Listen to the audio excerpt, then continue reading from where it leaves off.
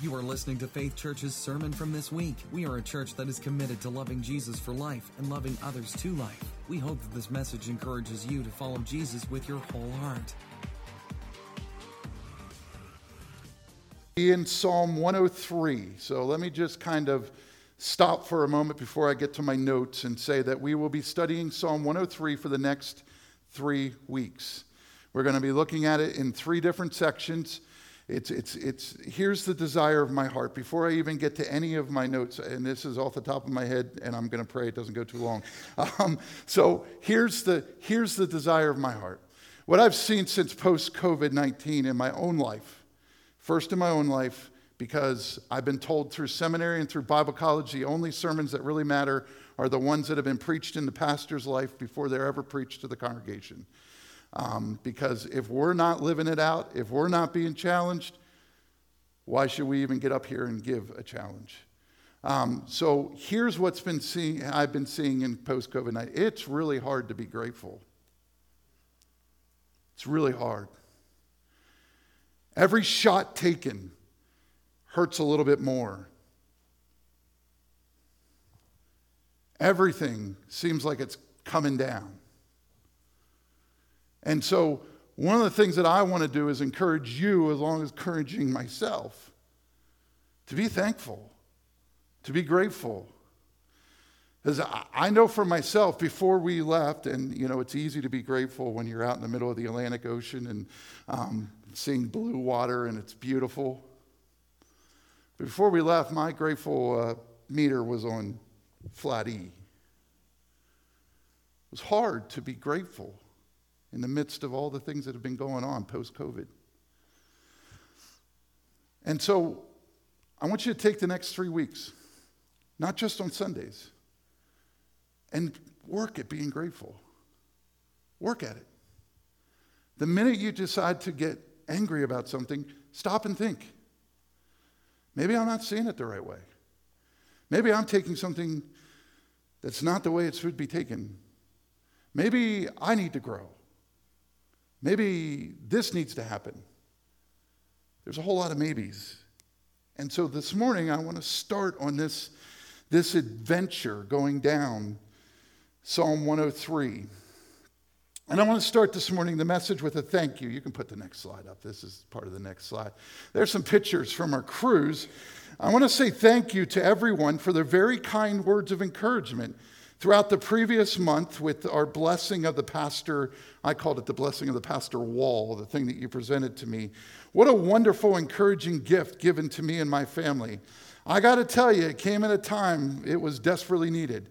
But that's par for the course with God.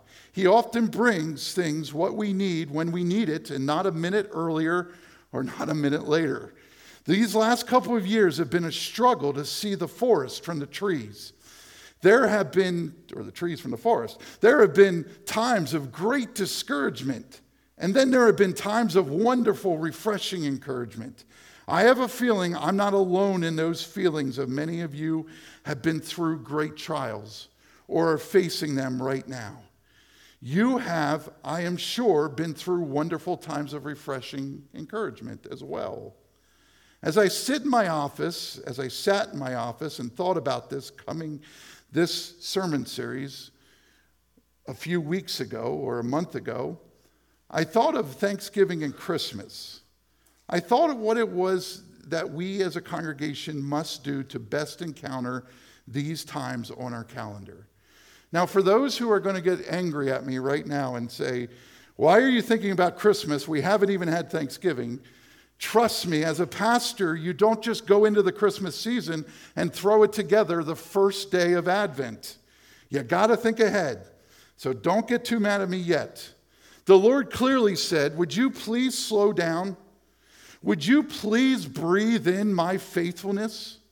Let me restore your thankfulness meter. Because if we're honest, in times like we are facing in this world, the temptation is to be like those represented on the next screen. Go ahead. That's the temptation. To become bitter, hurtful, prideful. That's the temptation. And what we do when we become those things, those people that are represented, they're not real people, they're Google images. But when you become those people and react in those ways, what we don't understand as Christians is that what we do is we dilute the praise of God when we become like that. We dilute it. You cannot praise God and be bitter on the same point. You cannot praise God with all of your heart, soul, and mind as you should and be hurtful. You cannot praise God as the God who knows all things and be prideful. You can't. Because when you're prideful, you are saying to God, God, I'm a little bit better than you are. I know this situation a little better than you do. When you're hurtful, you are not treating God's creation like you should. When you're bitter, you're saying God somehow screwed up your life. Somehow didn't give you the right tools. You're saying God is imperfect in the way that He made you. Now, if this is stomping on your toes right about now, trust me, it's been stomping on your pastors for the last 3 weeks. When you're bitter, when you're hurt, when you're prideful, when you think the world revolves around you, you dilute God's praise. You water it down. You can't praise God with all of your heart and be bitter. You can praise Him, but there's a little portion of it that's fake. Understand that. So we are going to spend the next 3 weeks in Psalm 103. A little background to this psalm is written in response to Exodus 34, verses 6 or 7. By the way, there's a sermon outline in your bulletin on that white sheet. Here's what it says in Exodus 34, 6 or 7. And he passed in front of Moses, proclaiming, the Lord, the compassionate and, gracious God, slow to anger, abounding in love and faithfulness, maintaining love to thousands, and forgiving wickedness, rebellion, and sin. Yet he does not leave the guilty unpunished. He punishes the children and their children for the sin of the parents to the third and fourth generation. In essence, Psalm 103 is a poetic celebration of that very event that's on the screen this morning. It's where Yahweh reveals himself to Moses as a God of generous love and extravagant forgiveness. Exodus 34 is one of the Old Testament's most powerful statements on faith and theology of God's character. You want to know who God is and how He acts? Read Exodus 34, 6 or 7. It's one of the most powerful statements in the Old Testament on God's theology, on God's action, on God's character, and on faith. It's my thought, and I believe you'll agree by the end of this psalm, that when we grasp what is being said here in the psalm, we will have a full thankfulness tent. But when we, like many behind us, forget these things, we run the risk of going into dark roads and not being thankful at all. And that brings us back to actually diluting or watering down the praise of God in our lives. So here's what I'm saying. Let's put it straight. As long as we don't see God for who He is, by that statement that's on your screens this morning and in your bulletin, as long as we don't understand who God is and how great He is and how good He is, even in the midst of the crud that hits the fan in our world, we will always dilute His praise. We will never get out of bitterness. We'll always have something to be mad about. But when we see God for who he truthfully is, then and only then our thankfulness gauge will be in full. Now, I want you to understand something. This happens quickly, with little to no thought. In fact, it requires more work to be on the side of praising God and keeping in a thankful mindset than going down the dark roads of frustration and being angry at everyone and anything. That's the easy way, in essence. It is. I'm telling you that if you want to be a thankful person that praises God for all that he does in your life and continue that action, buckle your seatbelt. Because at every corner, at every turn, at every opportunity, there will be a reason to be mad. There will be a reason to forget how thankful you really are.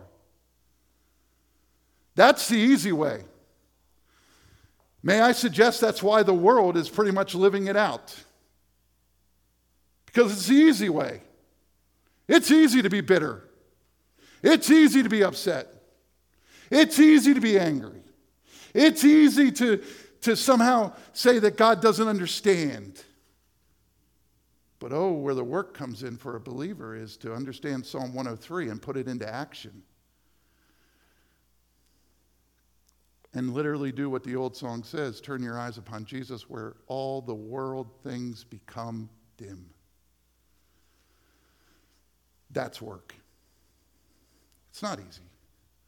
We've tried to make it easy. The church has preached that it's easy, unfortunately. But it's not. Because it's countercultural. Do you just imagine this for a second? And I did this in my office, and I sat back one day and I said, can you imagine if we actually live out Psalm 103, how the news would look at nighttime?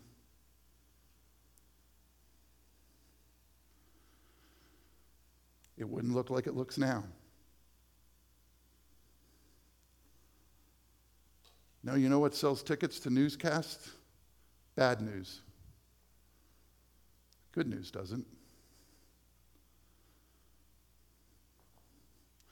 We as believers celebrate good news. When we see a good story on the news, we get excited. Our heart kind of jumps like, that's awesome. That's great that that guy saved that guy and that guy did this and that guy did that.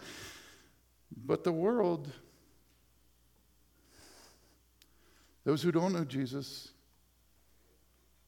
they like to celebrate the darkness because it's comfortable. So let's look at this psalm. The first two verses say these words. I believe they'll be on the screen. Praise the Lord, my soul, all my inmost being. Praise his holy name. Praise the Lord, my soul, and forget not all his benefits. Now, these verses are reminders to everyone. Yes, everyone. They're a reminder to you. But here's what I found interesting in doing a little background study of this psalm. David is actually writing this to remind himself. Wait. David, a man after God's own heart, has to remind himself why to be thankful to God? You got it. And why do you think that you struggle with it? David, a guy that we read about, he defeated Goliath, for goodness sakes. He shouldn't struggle with these things. Yeah, he does. And so do you. So do I. And so David is writing this to everyone, but he's writing this to himself, and we get to watch what is happening. And they're calling to give us praise to Yahweh, where praise belongs, not in ourselves. Notice where the praise belongs. And every one of you said this in your praise times. Not that if you didn't, I was going to call you on the carpet about it. But you did. You said praise to the Lord. Because the light tonight doesn't happen without the Lord. I'm just going to pick on that praise. That's a Lord thing. That's not a faith church thing. That's a Lord thing. The Lord guides it. The Lord brings the people in. The Lord does those things. And then so we give him praise. We don't praise ourselves. We don't say, yeah, we did a really knockout job there. That's wonderful. I mean, it's good to encourage each other like that, but we got to remember who gave us the breath to do it. And sometimes we forget. I know I do. And so David starts us off and he says, listen, I want to praise the Lord. I don't want the praise to be on my head or on my heart. I want it to go to him. He's in essence not just reminding us, because the words here have given indication that he's kind of talking to himself. As I said earlier, we've all been there. Things aren't going as we think they should, or going in any way that as they should. And we talk ourselves through it, right? Reminding ourselves, God is good in spite of all that I see. God is good. God is good. God is good. You almost talk it so much because you want to believe it, and you know in the deepness of your heart you're struggling to believe it. Here the psalmist is a reminder for all of us sitting here this morning. Yahweh, he is so different than the created world. And that's what he's going to set us up for here in these first 5 verses. He wants us to see that the God we worship is not like us in the world. He doesn't react the same. He doesn't do the same things. Thank God. But you know what has happened? What has happened is that the longer we go in church history, there's this temptation to bring God down to our box. And so that he acts and lives and walks like us. Why do we do that? Because the temptation is then I can say, well, look, I'm not as far off the path as I need to be, because God's in my box. He's not up there. He's not holy. He's not grand. He's not all those things. He's in my box, and he acts like me. And so he agrees with me on every issue. And of course I'm doing the Lord's will on every issue. And all the while, we're falling short, because the fact of the matter is that God is not like us, never was, never will be close to us in the sense of how he acts. He's always close to you.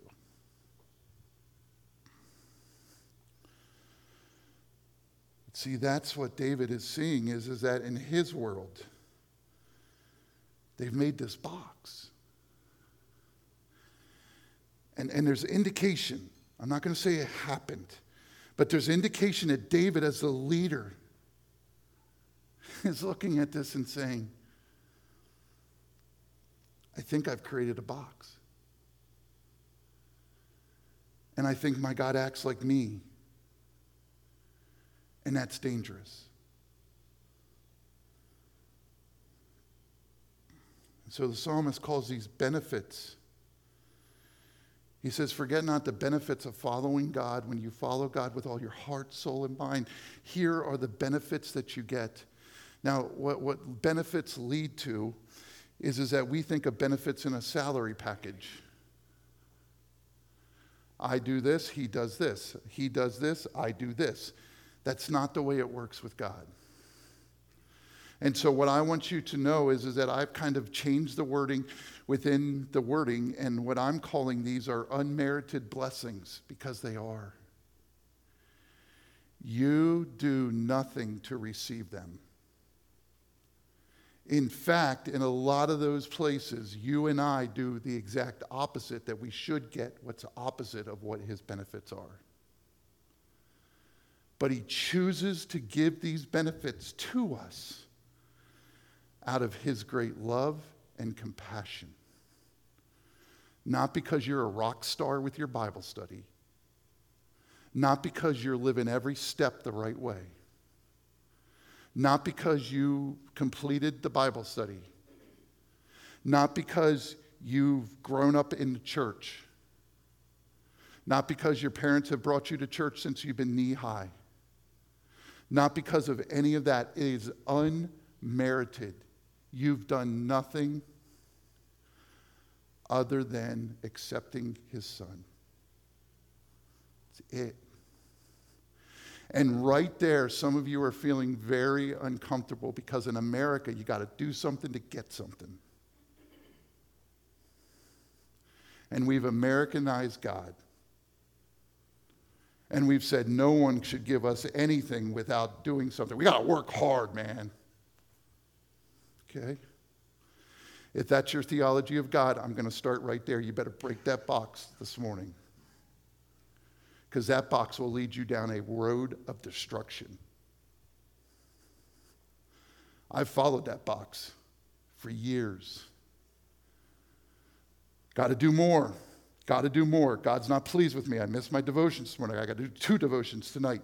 I got to do this. I got to do that. I got to do more. You know what that brings? Frustration, bitterness, anger.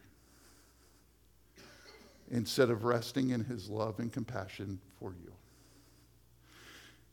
And understanding tomorrow is a new day with new graces and new mercies.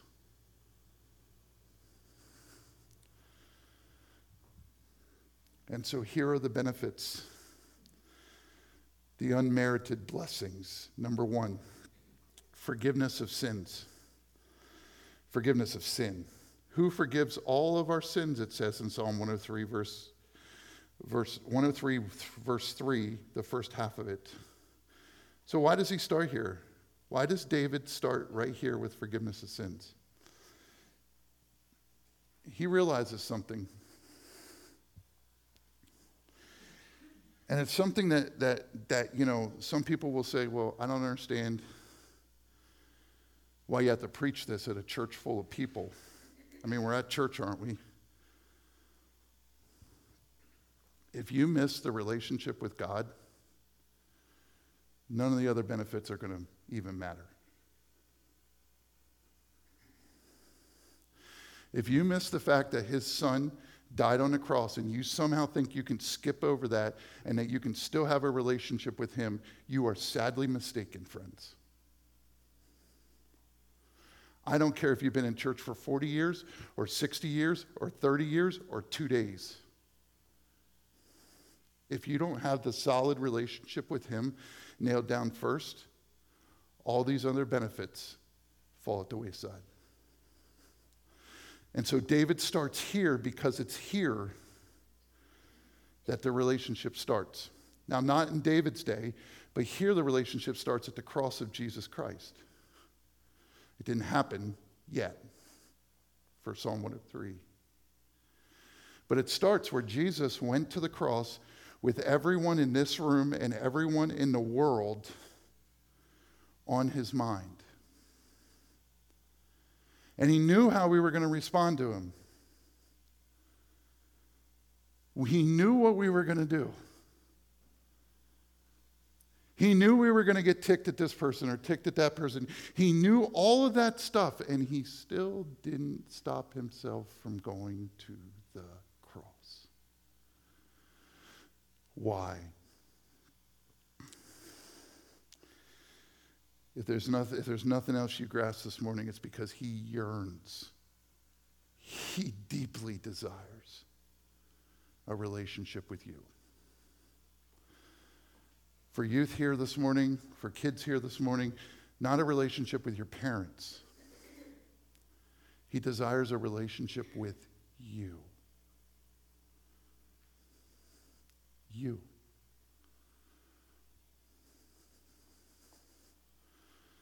For older folks here, it's not about walking into this place. He desires a relationship with you.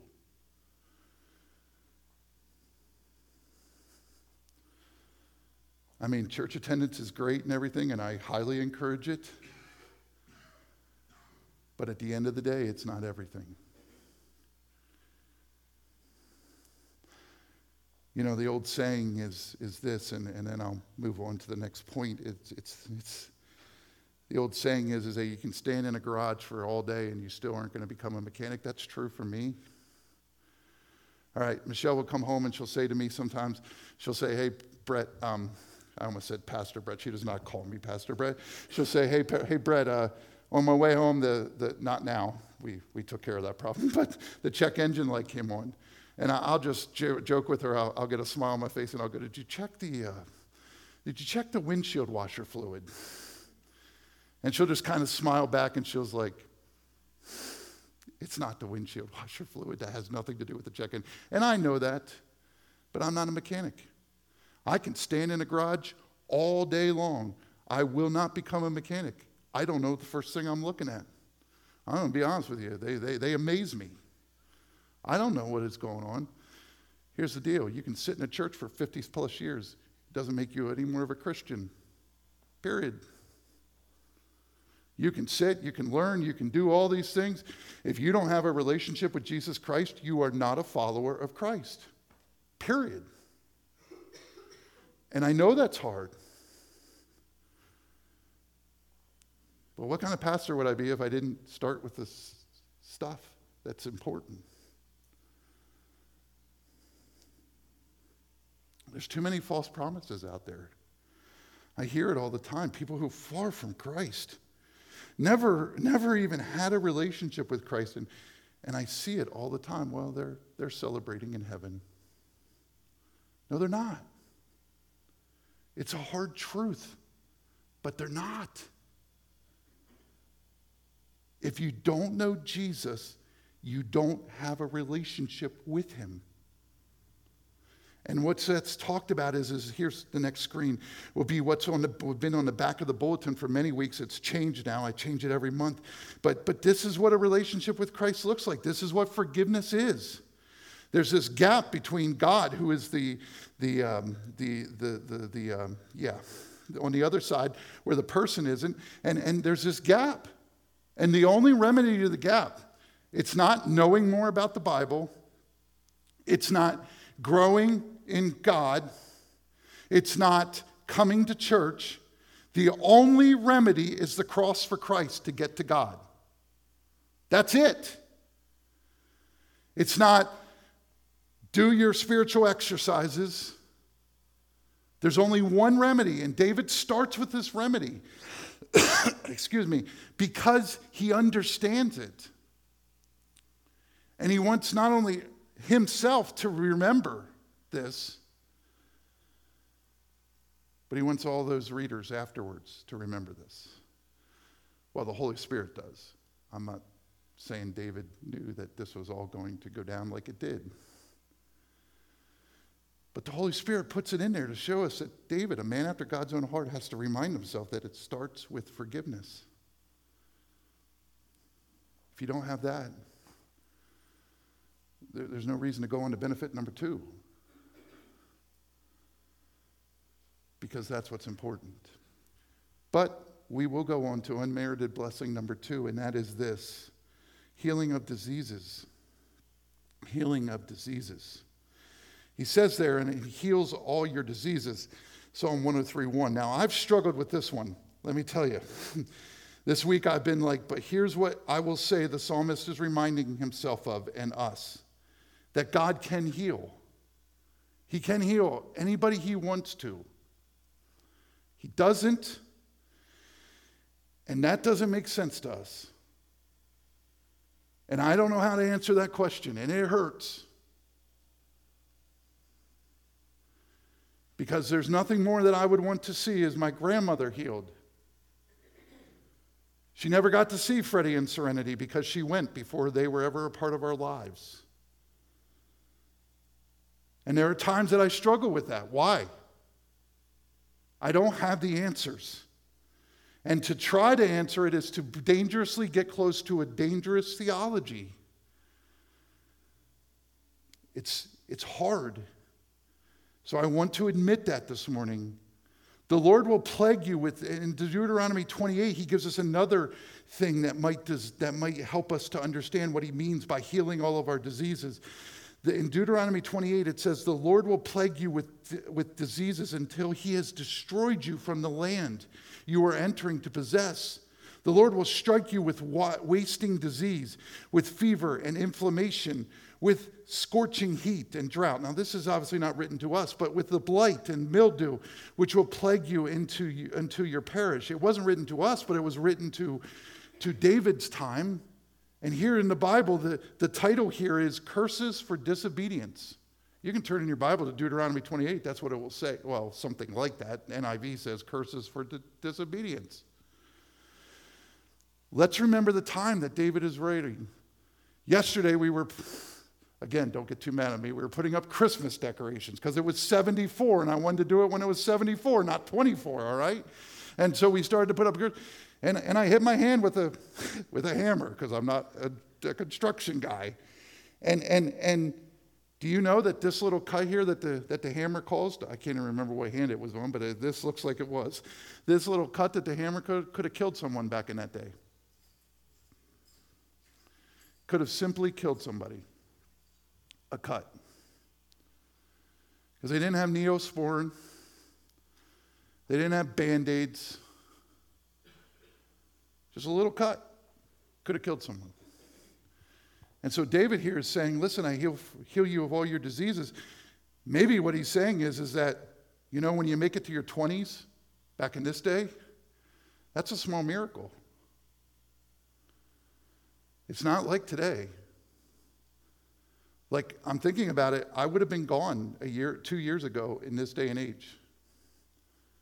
I'm pretty sure they didn't have heart valves. And so David's speaking to a people who one little sickness could kill them. And so it's a different context that we're talking about here. But spiritual blessing number 3, or unmerited blessing number 3 is this: redeeming your life from the pit. And this kind of goes with number 2.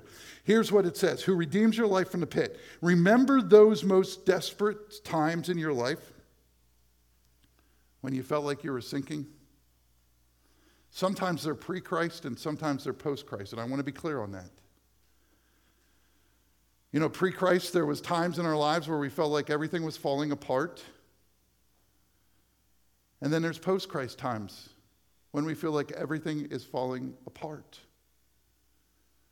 We feel like we're in quicksand. We can't get out. Here's what David is saying. You've been to the grave, either spiritually or physically, and he has redeemed you from that pit.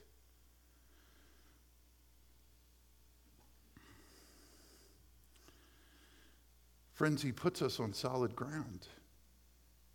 He lifts us out of that quicksand and he puts us somewhere where we can get solid footing. It's an unmerited blessing. We don't do anything to deserve it. If he was a sick God, he could stand there and watch us sink in the quicksand and say, "You going to listen to me now?"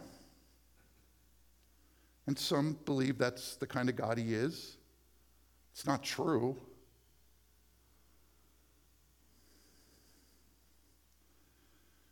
He's saying to you, look, you might feel like you're in a pit right now. You might feel like you're sinking. Would you put your trust in me to move you out of the pit and put you on firm footing? Unmerited blessing number 4 is the main thrust of this entire message that David is giving us.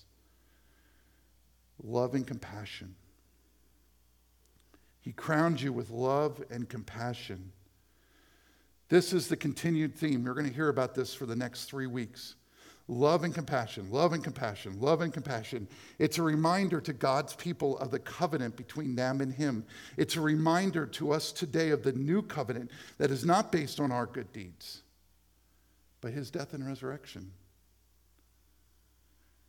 Remember, he made that covenant so it didn't depend on us, like the old covenant depended on Israel. He made a new covenant that depends on 2 things: that he died on a cross and that he rose from the grave. And he sealed the deal. And he said, when you believe in that, you're a part of that.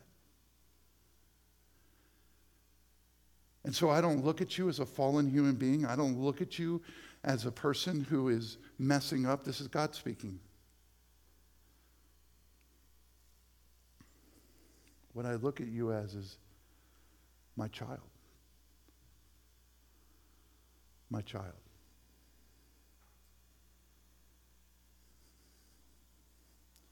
The one I paid for. The one I take care of.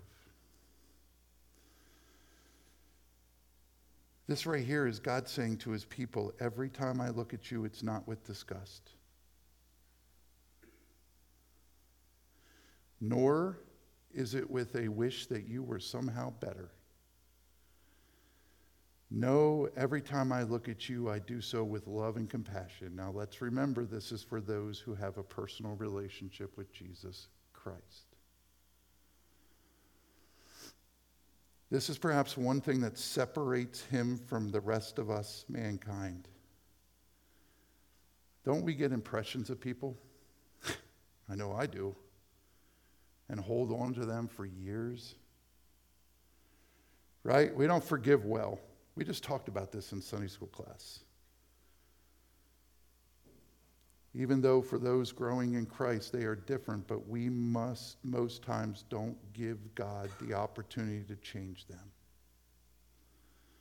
I see it from time to time. I live it from time to time. You did me wrong. That's who you are the rest of your life.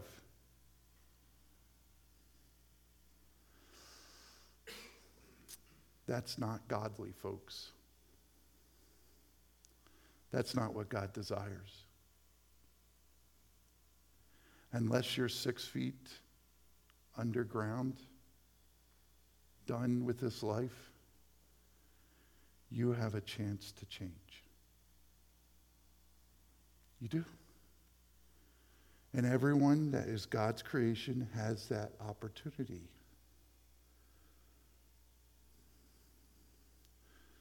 But what happens is that we don't give them that opportunity. But this is about God. And God doesn't hold to the same standards as we do. It's a shame, but it's true. He doesn't look at me as my 2001 self.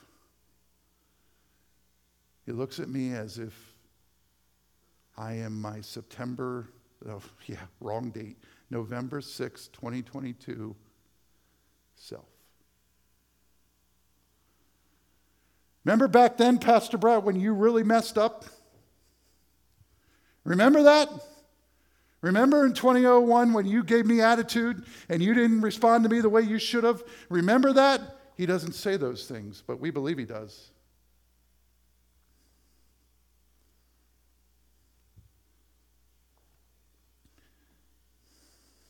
Because he's full of love and compassion. And we're going to see next week what he does with those things.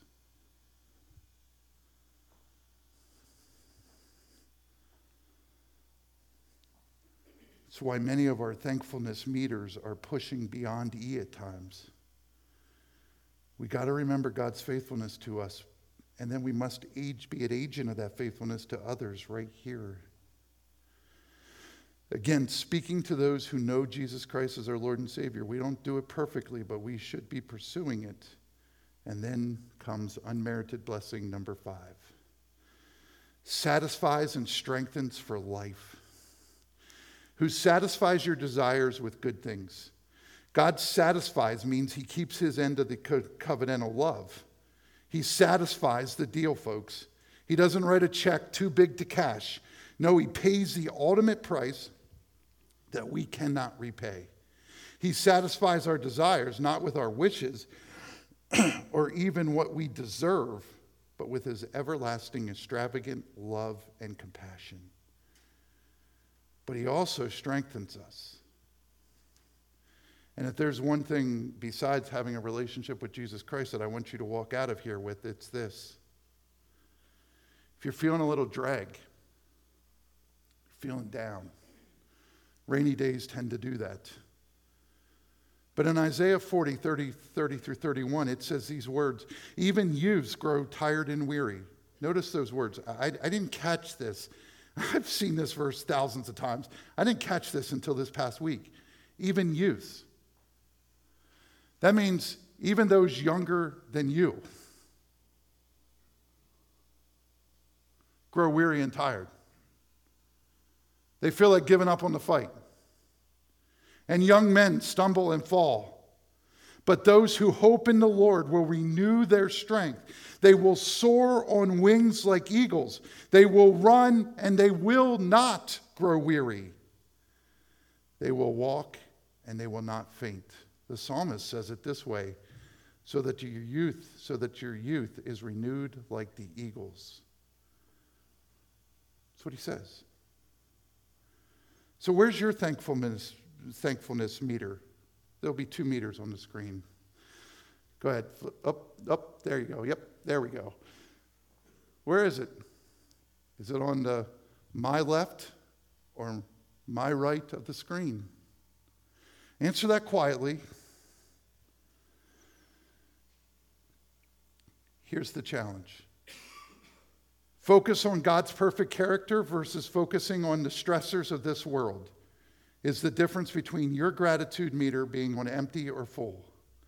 I think one of the biggest issues facing the church is our focus in a polarized world. If we think we can grow spiritually while holding on to or focusing on all the things that drive us apart, we are sadly mistaken. We can't. Our eyes must be focused on one person, not the 3 or the 4. One person of Jesus Christ. In closing, I'm going to have you sit back and enjoy a song in just a minute. During that song, I want you to think about, where is my thankfulness meter? I want you to answer this question. What has your focus? Almighty God or personal struggles, polarized world? Which one has it? And as the song plays, it's going to be Chris Tomlin, Nobody Loves Me Like You. As that song plays, I want you to watch the lyrics fly up on the screen. And I want you to place yourself in this psalm. You're David, you're struggling. You don't even know where to turn to be thankful. And I want you to ask yourself 2 questions other than where's your focus? 1, how's my relationship with Jesus Christ? Do I even have one? 2, have I forgotten his benefits, his unmerited blessings? In the midst of all the stuff that's happening, in the midst of all the failures that I've had in my spiritual walk, in the midst of all of that stuff, have I forgot how good my God really is? And then I want you to think of how you're going to do this week.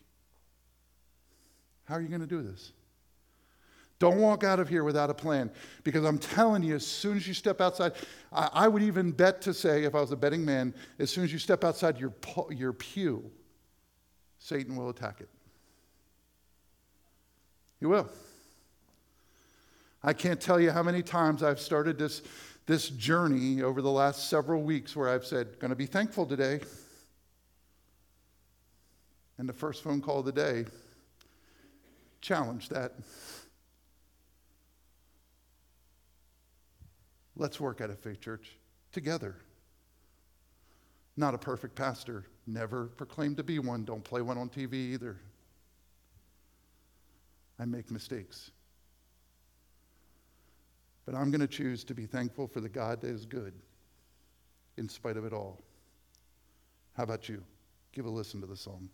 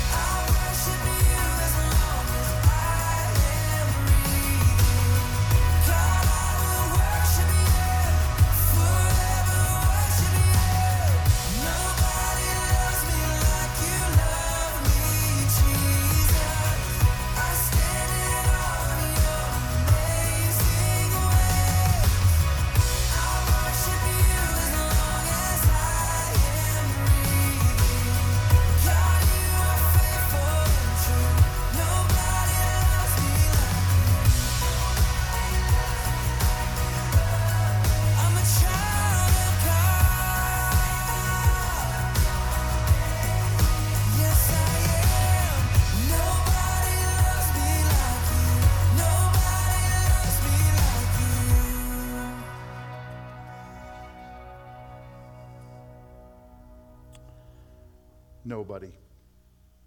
Nobody loves you like him. Jesus loves you. That's the message I wanted to get across this morning. He sees you with all of your weaknesses and all of your failures, me included, and offers you all of these unmerited blessings. That's the kind of God we serve. Let's pray together. Dear gracious Heavenly Father, we thank you, Lord. We truthfully do thank you that these are unmerited blessings. They don't depend on us getting it right every decision we make. But they depend on you, the covenantal love that you have for us. The fact that you would send your only begotten Son to a cross for a sinful people is powerful enough. But then not only do you offer us forgiveness, you offer us so much more. You take us out of pits and put us on strong land. You offer us goodness and love and compassion. You are not an angry God, as some would want us to believe. Yes, you have your anger, and it needs to be dealt with. But Lord, you do not look at us every day angry at us. You see the good, and you know us better than anybody else. And Lord, it's time for our world to stop looking for the bad and start looking for your goodness in all that is happening. Help us, Lord, as Faith Church over the next 3 weeks to start to shift our thinking. It's going to be a battle. It's easy to be bitter. It's easy to be mad. It's easy to hold on to hurts. But it's work. It's work to give those hurts to you. Help us to do that, Lord. Thank you for all that you do for us. Thank you that we are now not enemies at the table, those of us who know you. We're not enemies of you, but we are friends at the table. We are brothers and sisters at the table with you. And we'll be careful to give you the honor, the glory, and the praise for what you do through this series and how you transform our minds, as the Apostle Paul says, so that we can worship you with all of our heart, soul, and mind. For Lord, it's in your name we pray this all. Thank you for listening to this message. We hope it encouraged you in your walk with Christ. You can find out more about Faith Church at wearefaithec.com.